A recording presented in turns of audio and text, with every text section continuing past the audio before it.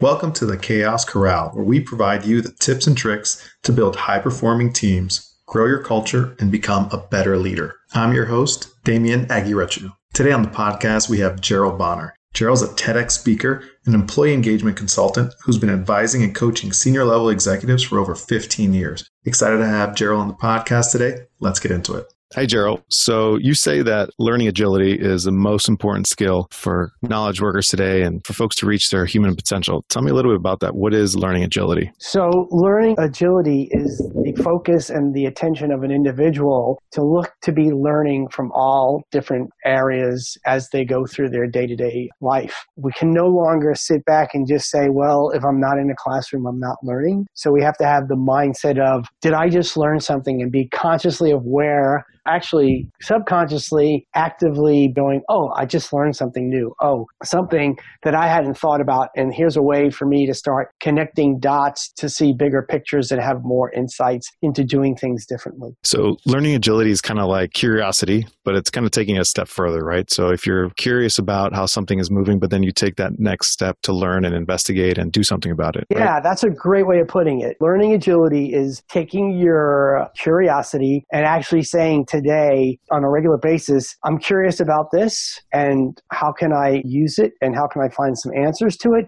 and then how can I start doing that repeatedly over a long period of time. So it sounds like it's not just being curious and wanting to learn, but it's actually kind of making a structure around it and making it a real thought process behind, let me make sure that I'm adding to the quiver, right? Putting more educational arrows in the quiver. What do you do to kind of structure your day or your life to make sure that you're constantly learning? I'll get back to that second part, but it's not just the quiver, but it's how am I actually making my quiver stronger, and how am I actually going out? It's kind of like working out in the gym. If you work out regularly in the gym, or even if you're just doing something as simple as walking, first you say, okay, I'm going to walk a half hour. Then the next time you turn around, you say, okay, now I'm going to walk for 40 minutes. And then the next time you're going to say, I'm walking for 50 minutes. That's building that strength. Well, with learning agility, you have to say, okay, if I'm attending a seminar, what can I pull out of that conference to say, wow, that was something new. 6 months from now, a year from now, I'm going to remember what happened in that conference and apply that learning to something in my day-to-day life.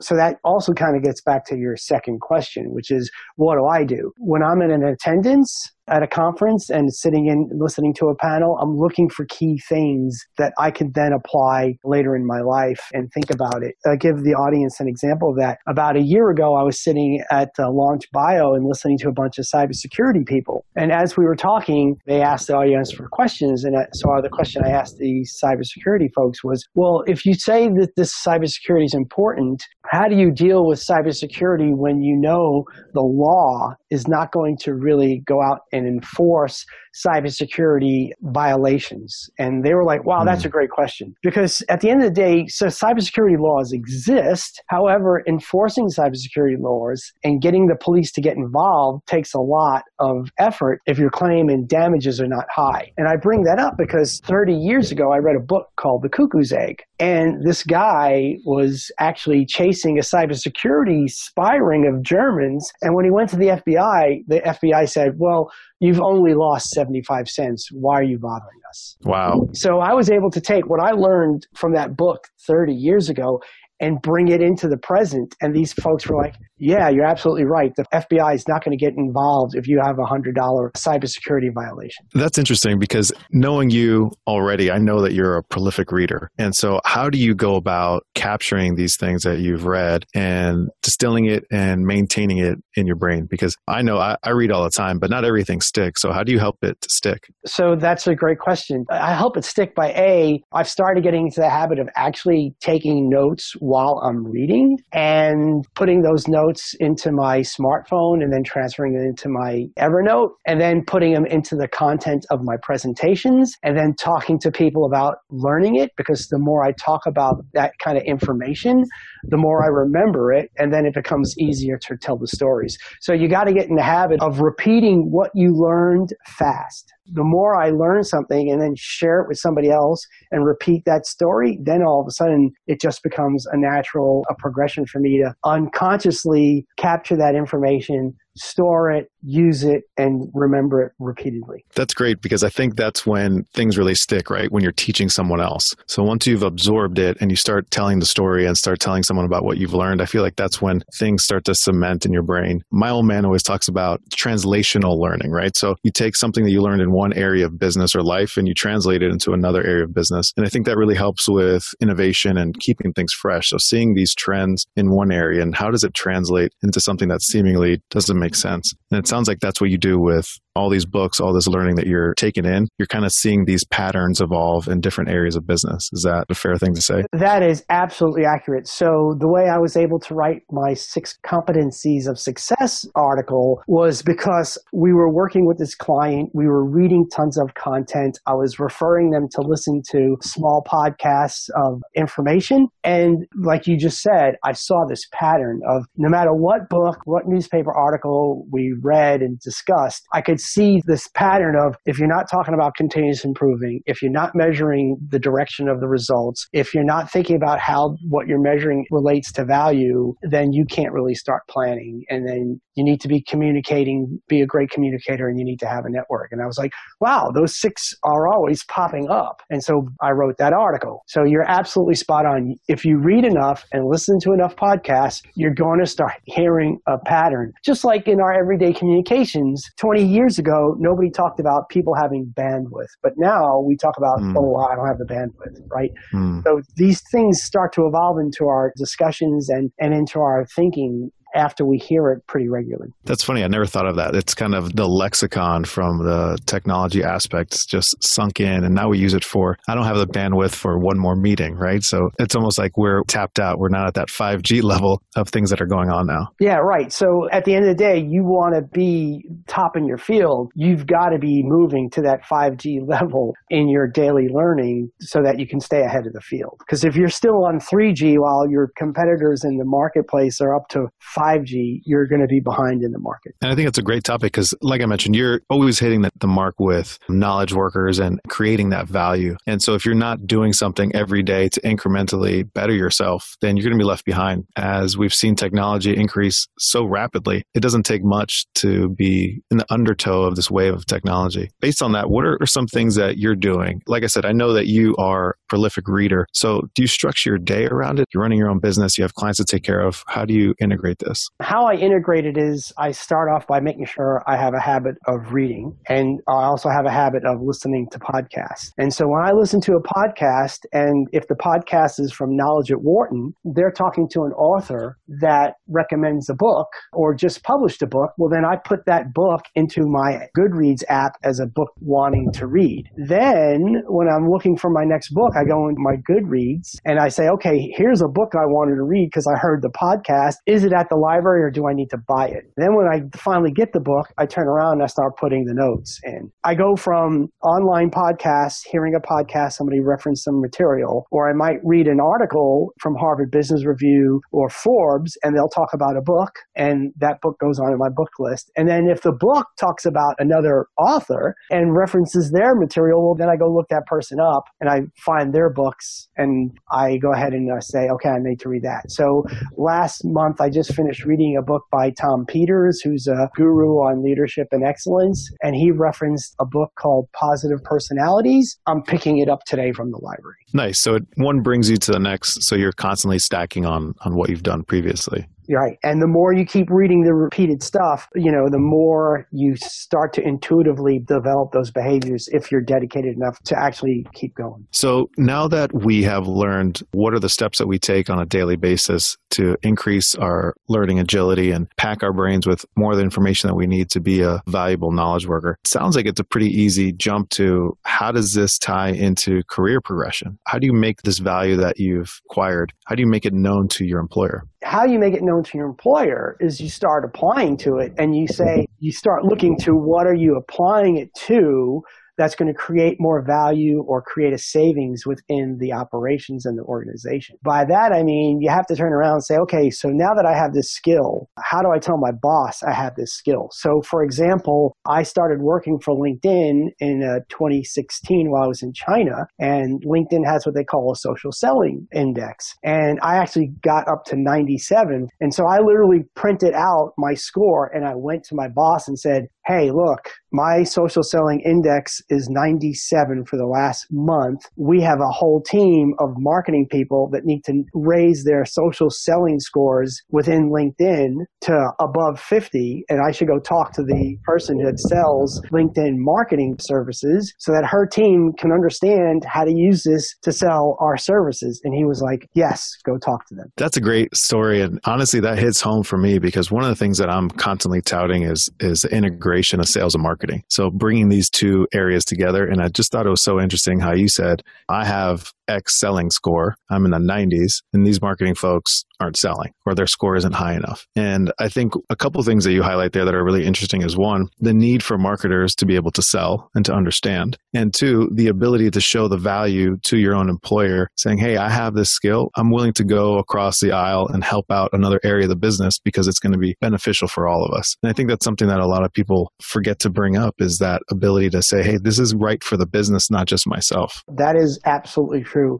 Most people do not know how to say, get beyond, well, it's good for me and it's good for the business. Anytime employees can think about what's the mutual benefit for this, for me, for the others, and the company, they will win. If they can't think about the mutual benefit, then they're just thinking, I just want a paycheck. Right. And there's a million people that'll just take a paycheck, but there's very few that'll actually try and help that business push forward, right? That's correct. A lot of people are just not rare and they're not different. And I remember seeing a marketing presentation where I asked the guy, the presenter, I said, you're saying employees are not rare. Why? He goes, can you go out and hire somebody tomorrow with the same skill set? I was like, yes, I can. He goes, so then they're not rare. Wow. And I was like, see, and that's a learning opportunity, right? And I think that's a reminder for everyone that be rare, be uncommon, do something that's over and above the rest in order to show that you're of value and you're someone that needs to be looked at as a leader in the organization. Yeah, so that's a very good call out, Damien, because I remember talking to a client in China and we were going through what is real top talent, who's a B player,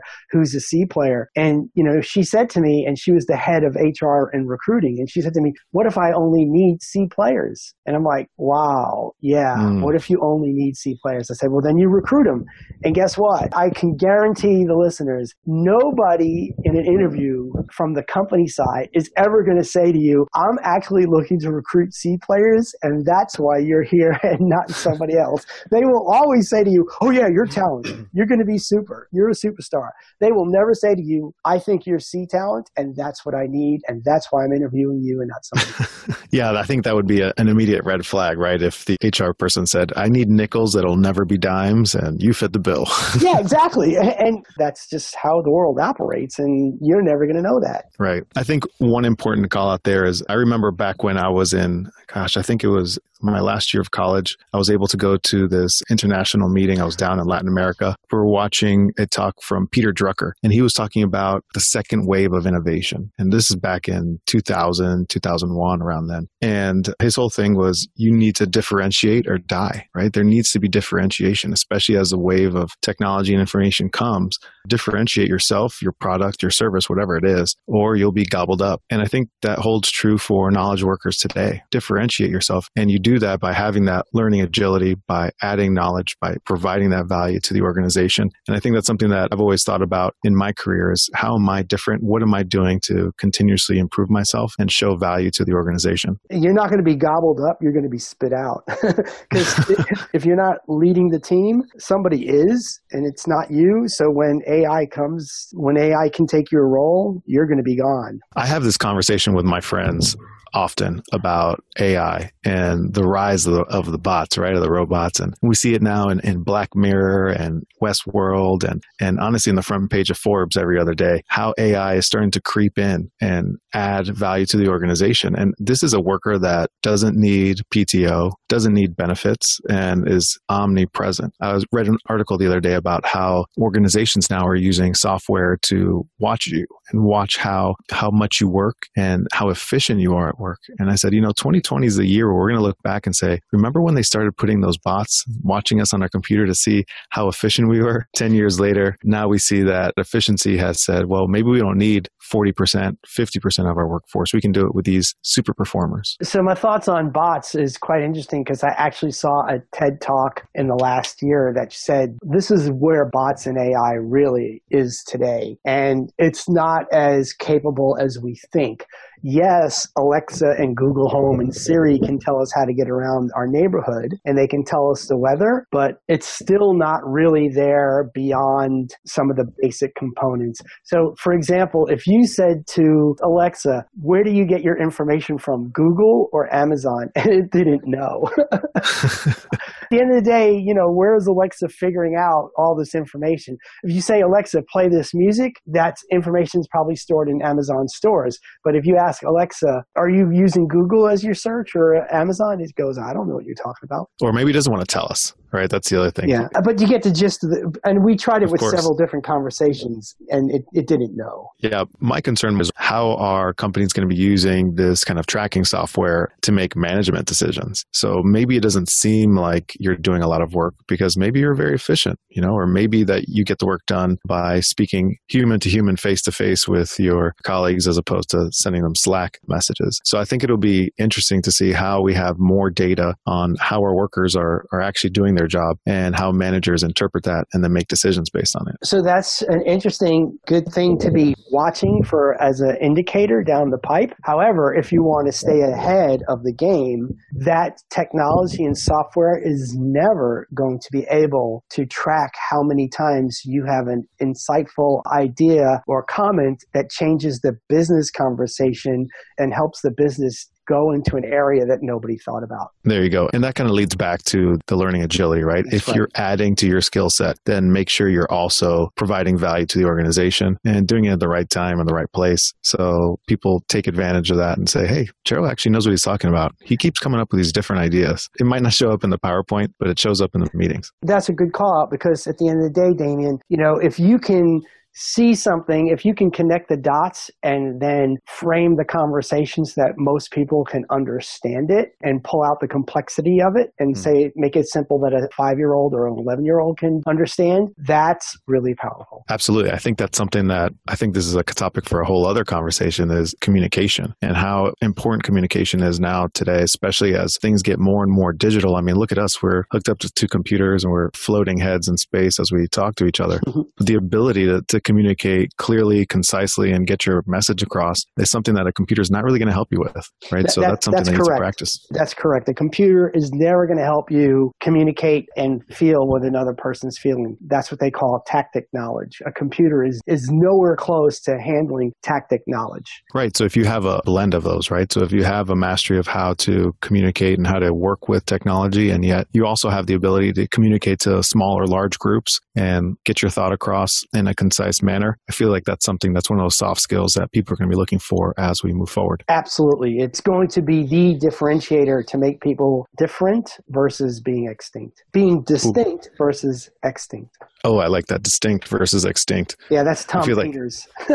I was going to give you the credit. No, it's not me. It's Tom Peters. So I better get it out there now. So, but it's a great phrase, right? It's be distinct or be extinct. And, he wrote a book about it and he talks about it in several of his books. Let me ask you something. We talked a lot about how we ourselves can go about increasing our knowledge base and having that curiosity and that learning agility. Is there anything that HR leaders or companies can do to kind of empower their folks or help them along and get them to have that learning agility as well? Yeah, I'm going to go out here and say most companies are failing on that level because what we've seen is, and the research is out there that says senior executives know this is a problem and they're not addressing using it yet. And what companies need to do is they need to be more active in having a learning agility mindset. And if it's not core value in the company, then you're probably going to work for just an average company and you're going to have an average job. And if you choose that, that's okay. Because if you want to just make $50,000 a year and go home and be a great father and a great mother, that's a great choice. However, if you want to be CEO of $1 billion company, you need to be on the next level. I'll give you an example. We were talking to a client and they were having marketing and client acquisition issues. And so we said to them, what is your marketing budget? And the guy's like, well, I'm not really sure. And we said, so how big do you want to be in 5 years? And the guy's like, we want to be $1 billion company. And my associate just laughed at him. Didn't really laugh at him, but it was like, okay, let's be serious now. How much do you want to be in 5 years? And he says, we want to be $1 billion company. This is a $5 million company today. And he's like, we want to be $1 billion company in 5 years. And my associate just turned and looked at the individual and said, let's talk about $1 billion company and what their marketing budget is. $1 billion company spends about $100 million on marketing every year. What would your marketing budget look like in 5 years from now? And the guy was like, oops. He just didn't know what he was talking about, right? That's interesting. And I feel like it's one thing to have an aspirational goal. It's quite another thing to plan and measure and then make sure that you're making steps to achieve that.